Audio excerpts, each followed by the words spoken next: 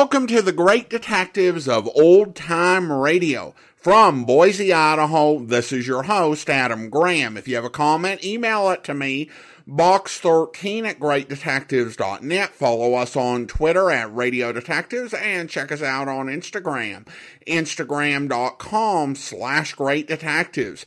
If you are enjoying this podcast, please follow us using your favorite podcast software. I do want to encourage you to check out our t-shirt store at t-shirt.greatdetectives.net. We have several great designs, and you can pick your favorite. And we have different styles, including the women's slim fit tee, our regular premium tee, and we also have pullover hoodies, which are great for fall. Just go to t-shirt.greatdetectives.net. Well, now it is time for the conclusion of the Clinton matter from March 14th to March 16th of 1956. Here's episodes 3 through 5. From Hollywood, it's time now for Johnny Dollar. This is Florrie Hawkins, Mr. Dollar. Oh, yes. You were the principal of the school. I'd like to talk to you if I could. All right. Would you care to meet me for a cocktail? There's a place called the Trader's Inn not far out of town. I could be there in an hour. All right. Miss Hawkins. Yes, Mr. Dollar. What changed your mind about talking to me? Well, I've heard how you've gone about this. I mean, you forced Sheriff Doherty to let you in to see Roy Vickery. You defied Chief Hanley, and, well, you don't seem frightened of any of them. Also, I suppose I'm a little sick of everything I've seen around here. Okay. I'll see you in an hour. I'll be there.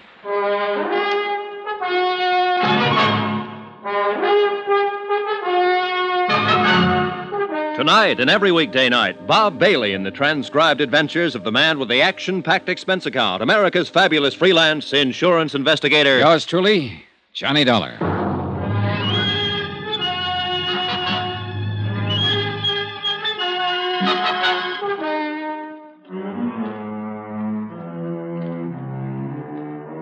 Expense account submitted by Special Investigator Johnny Dollar to the United Adjustment Bureau, 418 West 61st Street, New York City.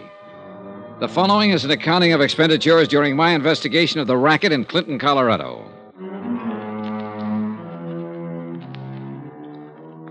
Expense account item 9, $10, one dinner and 4 drinks for myself at the Trader's Inn, 5 miles outside of Clinton, where I waited for Florrie Hawkins to appear.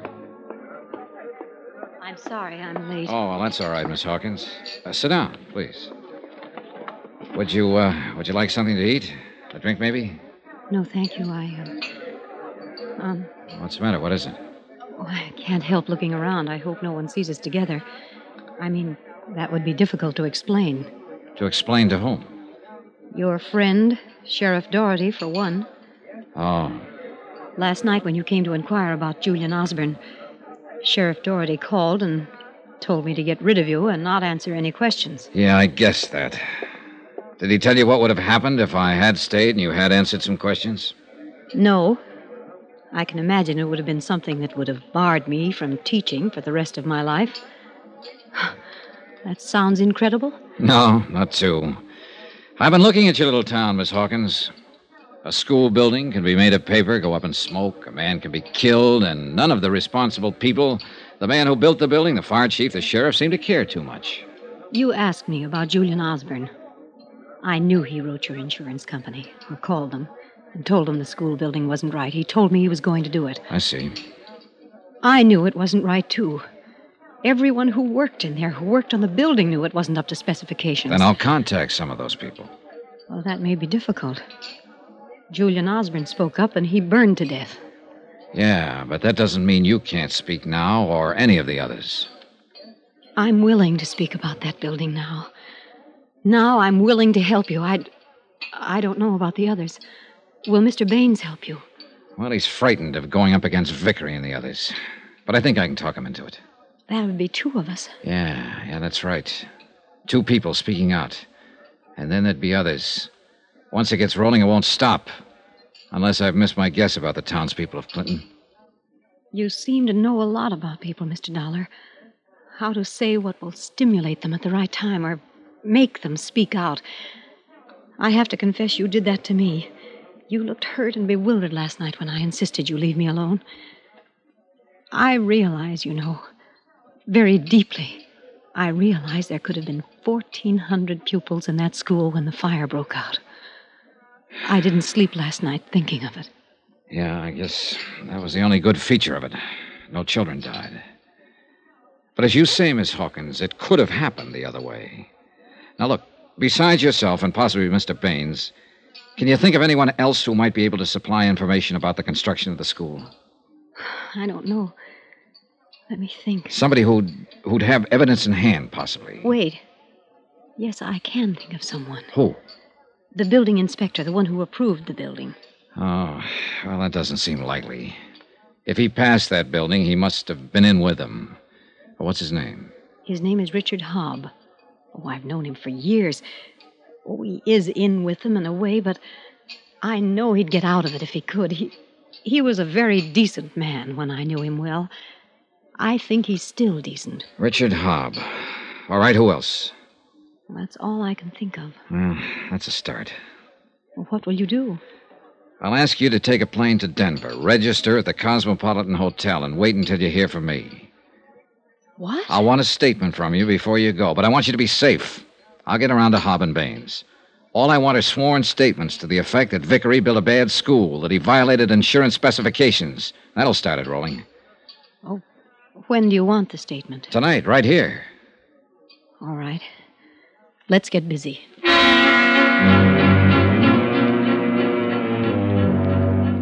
It took an hour to get the statement. After that, I drove her to Grand Junction to catch a plane. Expense account item 10, $1.50, telegram to a friend of mine in the private detective business in Denver. I asked him to meet Florrie Hawkins' plane, see that she was safe and comfortable, and keep an eye on her during her stay in Denver. Then I drove back to Clinton. Item 11, 10 cents, another phone call. This one to David Baines. Yeah, Dollar? Baines, Florrie Hawkins made a statement about the school building and the fire. She's tired of being scared and shoved around. Now, how about you? You want a statement from me? Yes, comparing your specifications with what you saw that actually went into the building. Will you make it out and take it before a notary? All right. If she can, I can. Then what? Then go down to Denver and wait to hear from me. I'll make the statement, but I won't leave town. You'll help me a lot if you do. Sorry. You'll be in danger here. I feel brave. If you're going to play it so broad, I'll do it too. I took his statement directly to the post office and mailed it to myself at the Northern Hotel. Expense account item 12, 40 cents phone calls. I telephoned Sheriff Doherty, Fire Chief Hanley, and County Attorney Contractor Roy Vickery and told them that I had a sworn statement regarding building irregularities. Sheriff Doherty snorted and hung up. Chief Hanley yawned and told me not to bother him. And Roy Vickery just laughed. About 8 o'clock that night, I was at the home of Building Inspector Richard Hobb, a nice home in a nice part of town. The woman standing in the doorway was tall and blonde, holding a drink and smoking a cigarette. Yes? I'd like to see Mr. Richard Hobb. I'm Johnny Dollar. I'm Lucille Hobb. He isn't home right now. But you can come in and wait for him and talk to me. I'm not bad company. Would a drink help? Help what? Whatever's wrong with you. You look tired, Mr. Dollar. It might, but I'd rather not. I just came by to talk to your husband. You said that. What do you want to talk to him about? Business? This time of night? Let's stop talking about him. What do you say? Look, you probably missed your dinner tonight, and you've been getting all of your nourishment out of a bottle, so I'll come back later. You're afraid Dick will walk in. No. I'm not afraid of that, Mrs. Hobb. He's already walked out, and you're feeling sorry for yourself. What? Well, a man, if he lives in a place, has an ashtray or a picture or yesterday's sports section lying around the front room. I don't see anything like that in this room. If I walked over to that closet 10 to 1, I wouldn't find any of his clothes. And if I tried the drawers, I'll lay odds there wouldn't be a shirt around either. When did he leave? You're crazy. When did he leave? Yesterday. After the fire? During the fire. Where did he go? I don't know. Did he go alone? I don't know. Did Vickery tell him to get out of town? No. I'll ask that again. Did Vickery tell your husband to get out of town? I don't know. You said no the first time I asked. Vickery a pal of your husband's? Well, they know each other, naturally. Look, Mrs. Hobb, I don't know how much you've had to drink, but if I'm reading your eyes right, you're scared. You're scared about what's happened here and what could happen here. And you know your husband's involved. Mrs. Hobb, I want your husband to help me. If he helps me, I can help this town get rid of people like Vickery and Doherty and Hanley. If you see him, if he contacts you, tell him that. Tell him I won't let anything happen to him. Tell him I have statements from 2 people already, and they're being protected. I'll protect your husband. You got all that? I don't know what you're talking about. Good night, Mrs. Hobb. I left her standing in the middle of the living room, drink in hand, staring vacantly at I don't know what. Outside in the crisp mountain air, I took stock of the situation. Richard Hobb, building inspector, who had passed the school building, would be the most important witness I could find to make a statement. The others, from Florrie Hawkins and David Baines, would help. But Hobb's information would be essential to an investigation. I was just clinging to my rented car when a sleek, dark limousine pulled up, and Roy Vickery leaned out the window. Come here. Why not? Pretty cold weather to be out so late at night. Yeah, but then I've got a lot to do. You've been in to see Mr. Hobb? Yeah? How's Richard these days? I wouldn't know. I only spoke to Mrs. Hobb. I see. Lovely girl, isn't she? Well, she's a little sad right now. Her husband's missing. He left town during the fire yesterday. Do tell. Yeah, I have a feeling he might have been ordered out of town. Sooner or later, people will be asking the building inspector embarrassing questions about their school. Uh-huh. Were you going to ask him some embarrassing questions, that is? Yeah, sure I was. I was going to ask him why he passed it. I was going to ask him how much he was paid to pass it. I was going to ask who paid him to pass it. And then I was going to ask him to make a statement. I figured you might have had something like that in mind. Well, it's been nice talking to you, Mr. Vickery. I hope I see you real soon. In jail. Hey, Dollar. What? I know you're trying to earn your money and you're working very hard. But I'd stop it if I were you. I admire a man like you, someone who calls a spade a spade. Or a liar a liar. Or a liar a liar. But, Dollar, it just won't do you any good here in Clinton, you see. Tell you what, you worry about your problems and I'll worry about mine. Have it your way.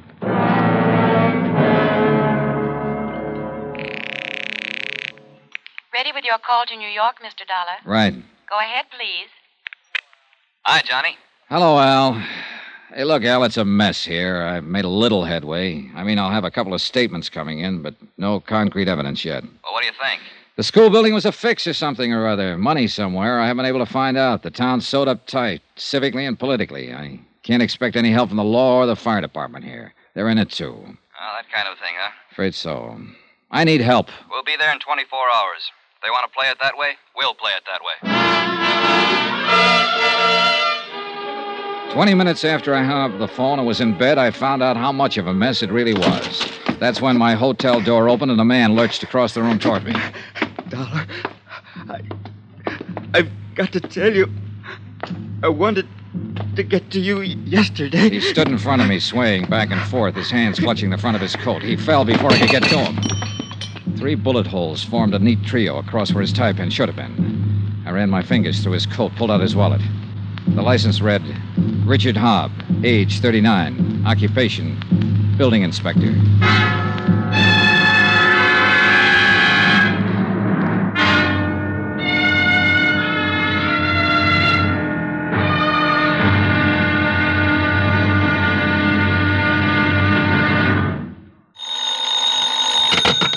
Johnny Dollar.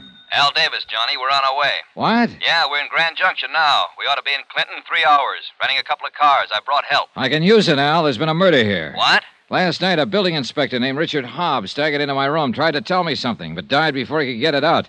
He'd been shot 3 times. Now, look, you be careful. Don't do anything until we get there. That's an order. Yes, sir.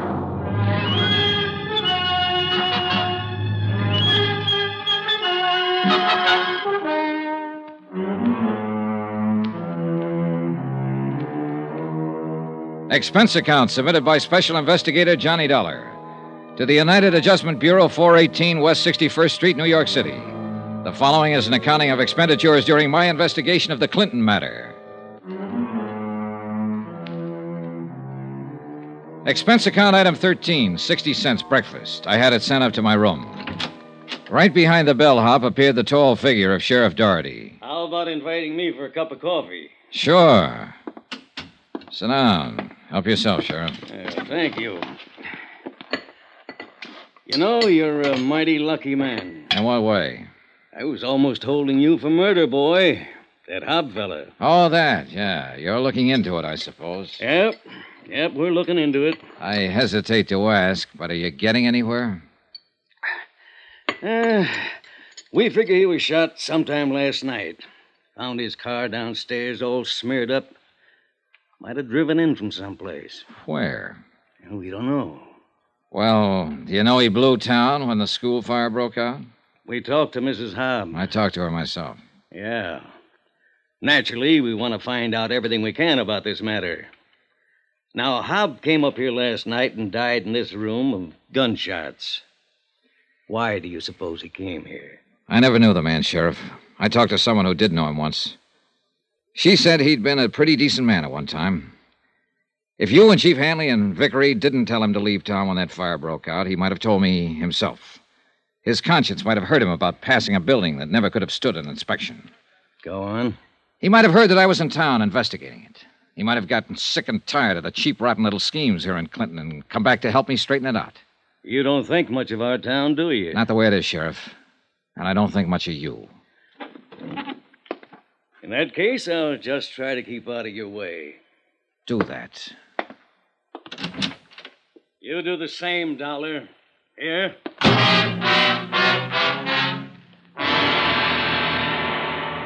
2 hours later, Al Davies and a contingent of special operatives arrived in Clinton. Toby O'Brien from Continental States Insurance. Rob Schwartz and the Minx twins from Columbia Adjustment, giving us a friendly hand. Todd Weaver, who just finished a case with the Canadian Adjusters Limited. Lou Doniger and Thad Thomas from Chicago. A pretty imposing group of expert investigators. Well, Johnny, you look okay. Yeah, still in one piece. Hiya, Thad, Lou. Fine. You want to get the door, Toby? Oh, sit down there, Joe. Now, this isn't any vacation trip, boys. We're all going to have to roll up our sleeves. All right, Johnny, you want to break it down? Yeah, all right. Well, this is a big one, fellas. If you'll all sit, I'll bring you up to date. Yeah, sure. No, sit right there. 3 days ago, I came here on a tip that building irregularities were suspected in the new school building. The man who tipped the insurance company was the janitor, name of Julian Osborne. I never talked to Osborne because he died in the fire that destroyed that building. I did talk to the man who designed the building. His name is David Baines. He claims none of his specifications were followed in the construction. So that's why it caught fire and went down so fast. His statement right here.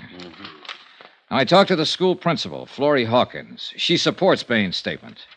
I wanted most of all to get a statement from the building inspector who passed the building, Richard Hobb. Hobb was murdered last night. No wonder you need help.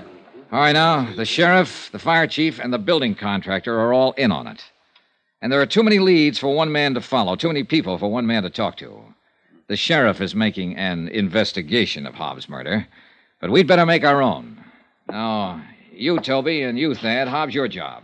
Find out everything about him, his bank account, his friends, his troubles, everything. Especially who killed him. His widow's Lucille Hobb. I met her last night. Leave it to him to find the woman.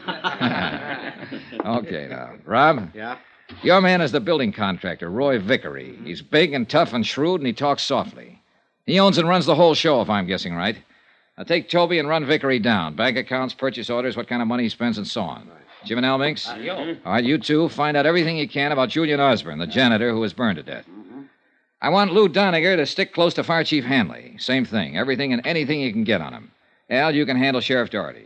The rest of you spread out. Start talking with anybody in town who might know anything. When you find one who's sick and tired of watching their town being run by a pack of hoodlums, send them up here to the room. We'll try to get statements from them making specific charges, Al. Yeah. I want to guarantee every one of them security. So take them down to Denver, give them protection until it's safe to walk the streets here. If that's necessary, I'll arrange it. It's necessary. All right, now report back to me anytime you want. Don't push anybody around. Don't let anybody push you around. Okay, let's get to work.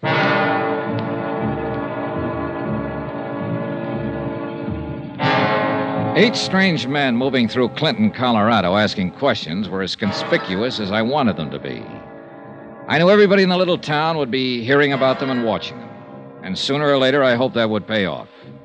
An hour went by before I got any action. Johnny Dollar. You the fellow with the insurance company? Yeah, that's right. Who's this? Never mind. You're taking a lot of chances around here. We're going to take lots more. Do you have anything to say? Yeah. My name's Earl Kennedy. I'd like to talk to you. Name the place. You go down and stand in front of your hotel. I'll drive by and pick you up. I went down and stood in front of the Northern Hotel. 5 minutes passed. 10 minutes. And then a car drove up. 2 men in the front seat, 3 in the back. One of them leaned out. Dollar? Yeah. Come on, get in.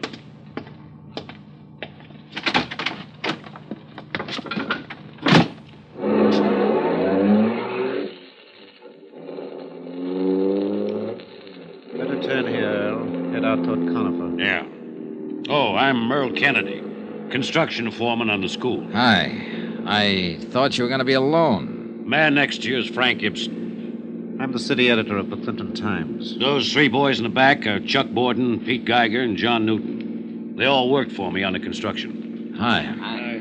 We seen the guys you brought into town. Really? Some pretty heavy boys. You know, the town's a little edgy with all that's happened. The fire, the janitor getting burned, murder of Dick Hobb. None of which were caused by any of my investigators. How long are they going to be in town? As long as they have to be. We're going to get to the bottom of all this. How many did you bring in? 8. I'll bring in 80 if I have to. Aren't you talking kind of big? This is a big job. Yeah.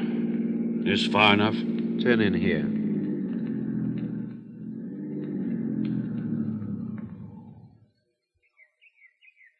Now what? Just want to talk to you. Earl? Yeah. We're all willing to make statements, Dollar. I can charge Vickery with shortchanging the city on materials. These guys in the back seat will tell you the same thing. They came to me to ask my advice. I told them to talk to you, see what kind of man you were. I'll print anything that's the truth. Well, that'd help a lot, Mr. Ibsen. The paper's at your disposal, provided it's the truth. Fair enough. All of you be willing to testify? I am. Okay.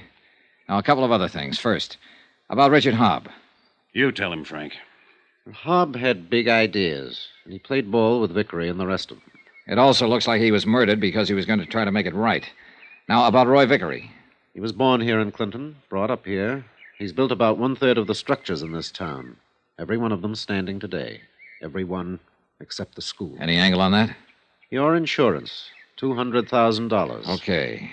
Where can I get a copy of the actual purchase orders used in the building? From Vickery, but I don't think he'd let you have them, if he still got them. Well, he gave me specifications that look like forgeries. I want the real thing. I'll have to have the real thing. Well, let me look around. Now, when and where do we make the statements? Let's go over to my hotel room and do it right now. Better use the newspaper office. You're probably being watched by now, Mr. Dollar.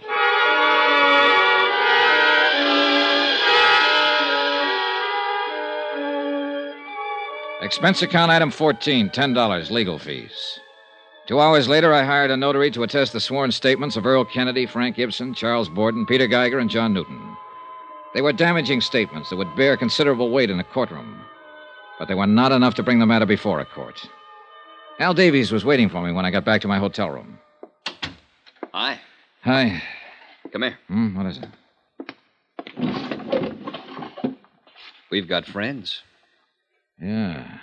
1, 2, 3, 7. Mm-hmm. They've been gathering around the hotel now for the last hour or 2. Any of the boys run into trouble yet? No, none they couldn't handle. This could be ticklish, though, Johnny. Huh? Well, if those down there provoked an open showdown. Yeah, that might be the idea. We aren't ready for anything like that yet. We're getting there. Come in. Well, hello, Sheriff. This is Mr. Davies, our chief inspector. Davies, are you the man who brought these troublemakers into town? I brought 8 assistants with me, Sheriff. They're troublemakers. They've been going around asking questions, upsetting folks, getting in the way. I'd hate to see any of them get hurt. Like with those out there on the street? Those men out there are a group of indignant citizens who came to see me in a body and protested this investigation and the way it's being handled. They look more like hired bully boys, Sheriff. I'm asking you and Mr. Davies to withdraw these men you have working in Clinton. I'm asking you to do that by sundown. Suppose we don't, Sheriff. Then you'll take the consequences. Now, wait a minute. What? I don't want to keep you in a state of suspense, Sheriff. We're willing to take the consequences. What? If that crew out there shoot as well as they look, they're pretty rough people to go up against. Let me tell you, every man in this investigation is armed. We won't be intimidated, shoved around, or bullied by you, those bums out there, or anyone in this town. Now, you tell that to Mr. Vickery and Chief Hanley. And then you go home and stand in front of a mirror, Sheriff, and tell it to yourself. You gave us till sundown to get out. I'm giving you until sundown to resign as sheriff. Now, if you don't do that, I'll see that you're forced out of office. Now, what do you think of that? You must feel mighty strong to talk like that. You see this, and this, and this? These are all sworn statements from people in this town who aren't afraid of you and Vickery and the others. You'd be surprised how many other people around here are on the verge of making statements, on the verge of not being scared of you anymore. So where are we, Sheriff? I'm going to kill you. Not now, you aren't. Go on, get out of here.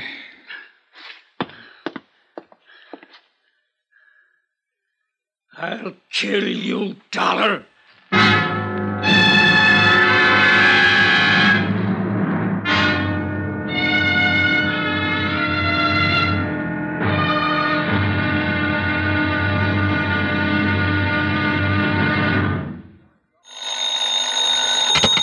Johnny Dollar. Toby O'Brien, Johnny. Heard you had a run-in with Sheriff Doherty. They say you gave him till sundown to resign his office. Yeah, I don't think he will, though. He'll have to do something close to it. I got some information on Richard Hobb, the building inspector who was murdered. Yeah? Hobb deposited $20,000 in the bank last year. What's that? Now, wait. Hobb's salary as city building inspector was $7,500 per annum. The $20,000 went in 4 $5,000 deposits. Holy. And now, wait, there's more. Those deposit dates coincide with OKs Hobb made on the school building. He was paid off after each inspection. Johnny, we got it on paper. We got some other things on paper, too, Toby. Hold on. Keep digging.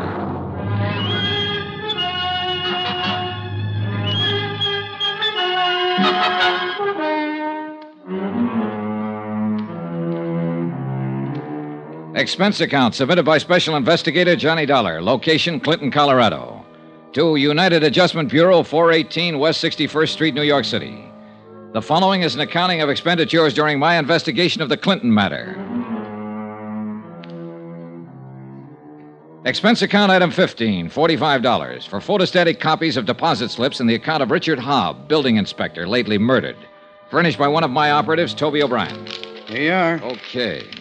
I got a feeling this whole town's coming apart at the seams, Johnny. The sheriff threatened you openly. Everybody who's anybody around here is trying to cover up the school burning down and the way it was built.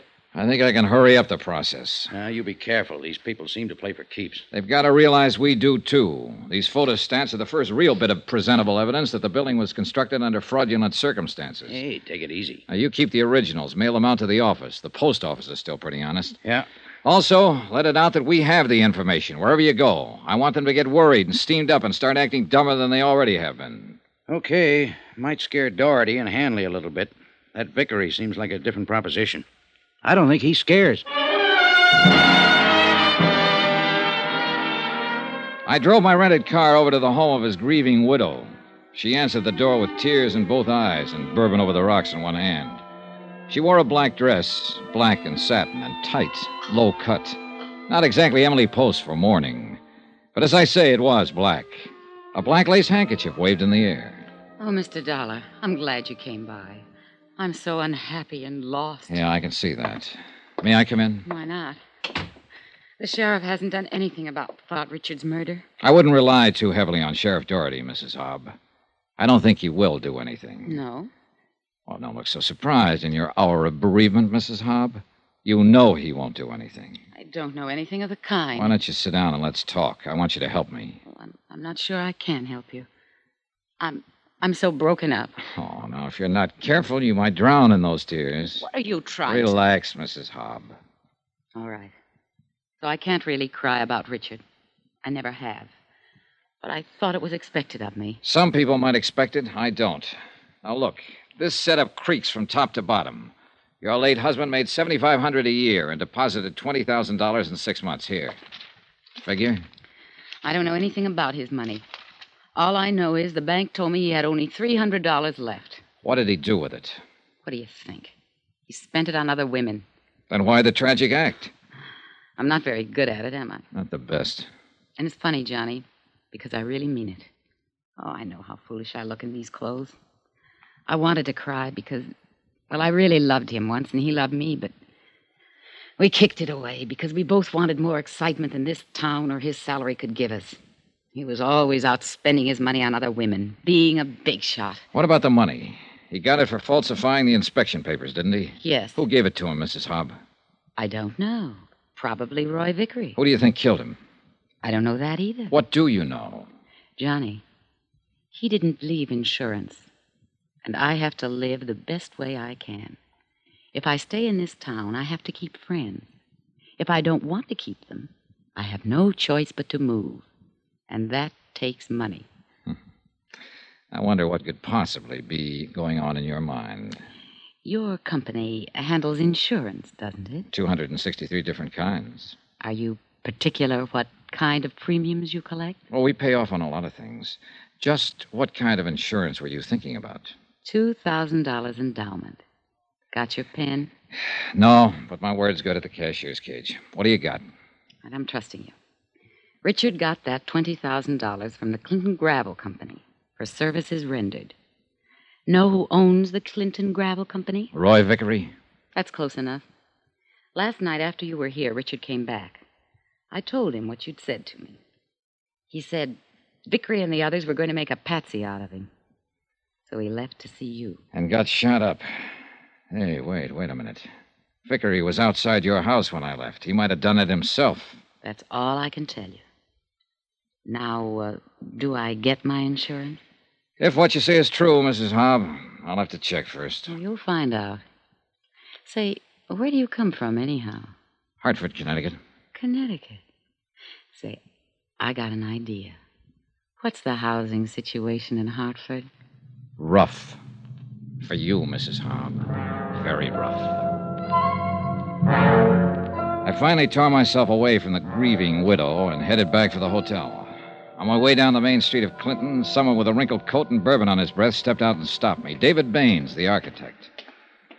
Dollar. Well, hi. Yeah, I told you I was going to stick around and do something brave. Oh? I finally got up courage enough to do something decent. Decent for me, anyway. For anybody else, it'd be too low to talk about. What was it? Well, I'm not much of a lawyer, but they say there's a statute in the books that says a private citizen may commit a crime to prevent a greater crime from being committed and still go free. Is that right? I wouldn't know. Well, I committed a crime. 2 crimes. Dishonor to my noble character, disappointing the trust of a young woman. That was the first one. Then engineering a theft. I'm a Fagin. That's what I am. Under the guise of loving a young female secretary eternally, I have, well, here, the purchase orders from Roy Vickery's office. The actual purchase orders for the school. What? She stole them for me. For you. With my best regard. I looked at them. They were as advertised. Purchase orders complete down to the last 10-penny nail. Expense account item 16, 48 cents, postage. Not being a technical expert, I sent them down to Denver for perusal by the original brokers. 14 hours later, the verdict came back in a long telegram. The materials used in the school construction were not passable. The insurance company would never honor the claim of the city of Clinton. This text I turned over to Frank Ibsen, publisher of the Clinton Times. He promised it would be in the late afternoon edition. There were other developments. Toby O'Brien again. Yeah, Toby. We located 2 witnesses to the Hobb shooting. Vickery put Hobb out of the way himself. Get their statements and get them on a train to Denver right away. Right. Then you better gather up the rest of the boys and come over here. Right.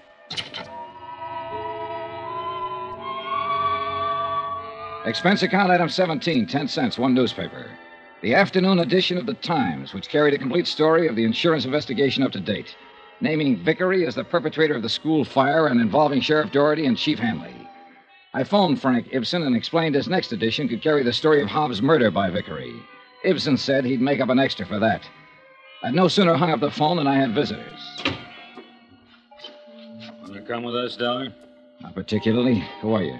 Deputy Egan. Sheriff Doherty wants to talk to you. I've already said all I want to say to him. Get out. Guys? Take him out of here. There was strictly no contest. I walked out of the room with a deputy on each side of me and Egan behind me. We were in front of the hotel when I saw Toby O'Brien, Al Davis, and John Newton coming toward the entrance. I kicked out at the nearest man and yelled for help. A few of the local citizens joined in the fight, and Sheriff Doherty's 3 deputies got the worst of it. We took them all back up to my room. Sit down. All right, Egan. You're going to be arrested for this, Dollar. Where were you going to take me? Where? Place in the edge of town. Clinton Gravel Works. Why? Doherty said to bring you back. He wanted to see you. Who's there with him? I don't know. The Clinton Gravel Works was a large building and tall shaft set on the edge of a frozen lake. Parked near the entrance was a long black limousine, such as a well-to-do contractor might drive. A white supercharged sedan, such as a fancy Western sheriff might use, and a red sedan, unmistakably belonging to the fire chief. We covered all the exits, and Toby O'Brien and I went in the front way. We were halfway up the steps when things began to happen. You all right? Yeah, come on.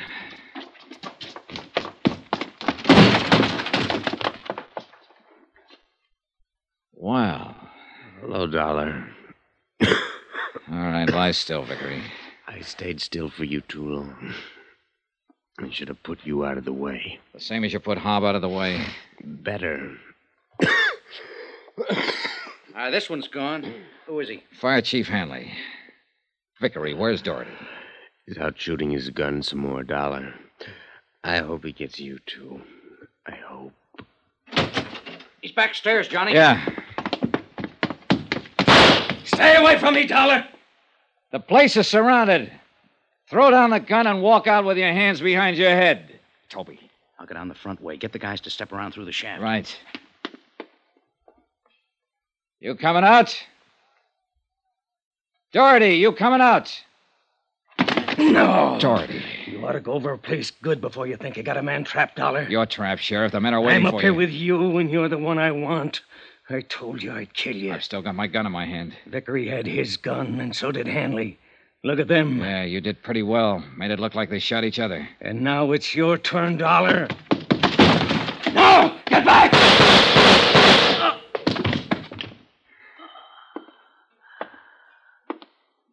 Okay, Johnny? Yeah, just a nick. Hey, get a doctor, will you? Yes, sure. Well, Sheriff? I guess I kind of forgot some. Yeah, what's that?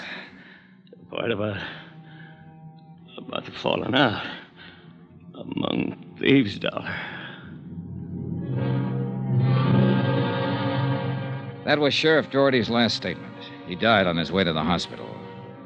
Roy Vickery recovered and was arraigned on charges of murder, conspiracy, 28 counts all told. Chief Hanley was dead. Expense account item 18, $62, board and room. Item 19, $58, miscellaneous. Item 20, $164, transportation back to Hartford. Total expense account, $2,385.03. Yours truly, Johnny Dollar.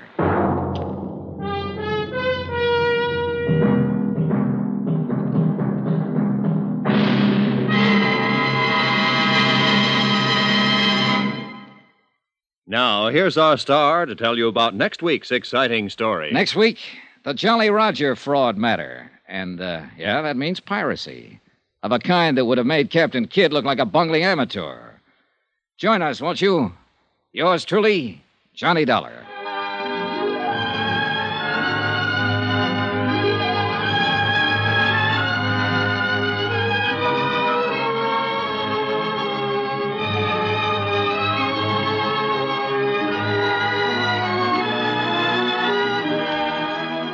Yours truly, Johnny Dollar, starring Bob Bailey, is transcribed in Hollywood. Written by John Dawson, it is produced and directed by Jack Johnstone.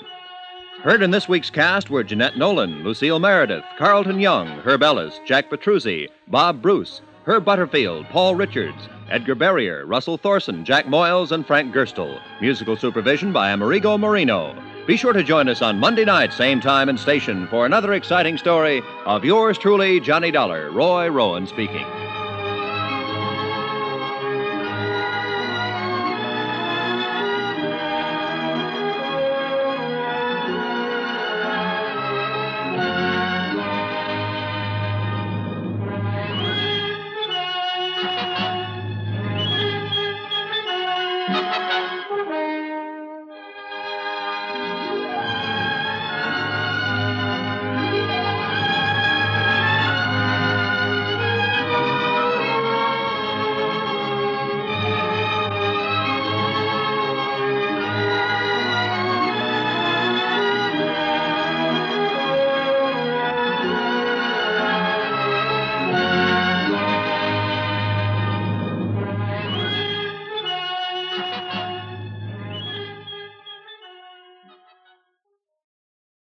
Welcome back. This was such a great story. Usually, Johnny can handle these cases all on his own. The idea that every once in a while, and I think this is probably the only time for Bailey as Johnny Dollar, Johnny runs into a case that's a little too big and needs a bit of help. And when you're dealing with a $200,000 claim, the insurance company is willing to come loaded for bear. And certainly they do in this case. And this was a story that was originally done in the O'Brien era with the episode, The Story of the Big Red Schoolhouse from 1950, but it is perfect for the scope of a 5-part story. And there's almost a traditional Western feel to it. The idea of a hero riding into town, refusing to be intimidated, and cleaning up the town. Certainly that whole feeling was present in the final episode. I also had a thought while I was listening to this. There have been comic books based on yours truly, Johnny Dollar, but none that try to tell the same story as the radio version. I was thinking this would make a great graphic novel, really. Although, of course, couldn't have the acting of Bob Bailey would be the only challenge. But this is one of the biggest stories that Johnny Dollar has ever done, and it really is fitting that it gets told in this format. Now, John Abbott notes in his book, The Who Is Johnny Dollar Matter, that there's a bit of discrepancy with the agent count. Mr. Abbott writes, in episode 4, Al Davies tells the sheriff that he brought 8 agents with him for a total of 9. But Johnny only lists 7 in episode 3, which with Al Davies makes 8. There was also a mix-up in the agent count in the Big Red Schoolhouse story. So a little bit of lack of clarity there, but definitely forgivable in this case. Now, I should also note that after the Big Red Schoolhouse, this was also adapted into an episode of Sam Spade, which we haven't heard yet. Thankfully, it's one of the last episodes of Sam Spade, so we're not going to hear it until fall. So this won't be fresh in mind for most folks, but again, really just a great serial. And something a bit different from what we normally get with Johnny wrapping things up on his own with the help of the local police. Of the Plantagenet matter over on Spotify, Bertie writes, fantastic, thank you so much. And a listener comments regarding the Fire in Paradise matter, those incidentals really pile up, don't they though? Thank you so much, appreciate your comments. And now it's time to thank our Patreon supporter of the day. Thank you to April, Patreon supporter since February 2017, currently supporting the program at the Detective Sergeant level of $7.14 or more per month. Thank you so much for your support, April. And that will do it for today. If you are enjoying this podcast, please follow us using your favorite podcast software. And if you're enjoying the podcast on YouTube, be sure to like the video, subscribe to the channel, and mark the notification bell. All those great things that help more listeners discover our channel. We will be back on Tuesday with the start of another Johnny Dollar serial, which will conclude on Friday. And then next Saturday, you'll want to be sure and listen to Crime Fighters. But join us back here tomorrow for the final episode of Tales of the Texas Rangers, where... Now, I'd just like to go over a few things to make sure we have them straight. Mr. Harper, you say you had $37 in your wallet? That's right, Ranger. And Ruth had 5 in her purse. Oh, 5 and some change, Jim. It was closer to 6. The boy who robbed you, all you remember about him is that he was heavy-set and not too tall. Well, I know he was shorter than Ruth, and she's 5'8". Wish we could tell you more, but it was pretty dark the whole time he was with us. Couldn't get a good look at his face. Ranger, I just remembered something about him I forgot to tell you before. Don't know if it'll help. Anything will help, Mrs. Harper. Well, I did notice that he had his sleeves rolled up right to his shoulders like he was trying to show off his muscles. I see. Now about this girl the fellow said he was with. Did you... Oh, hello, Sheriff. Well, howdy, Jason. Folks, I'm sorry I wasn't here sooner, but at least I got some good news for you. Oh, what's that, Sheriff? They found your car just a few minutes ago. Oh, that's a relief. Where'd they find it, Sheriff? A couple of miles from where the holdup took place. Just got it on the radio as I was driving up. I told them I'd relay the message on to you. Well, can someone take us out there? Well, that won't be necessary, Mr. Harper. They're towing it in right now. I hope you'll be with us then. In the meantime, do send your comments to box13@greatdetectives.net. Follow us on Twitter at Radio Detectives and check us out on Instagram, instagram.com/greatdetectives. From Boise, Idaho, this is your host, Adam Graham, signing off.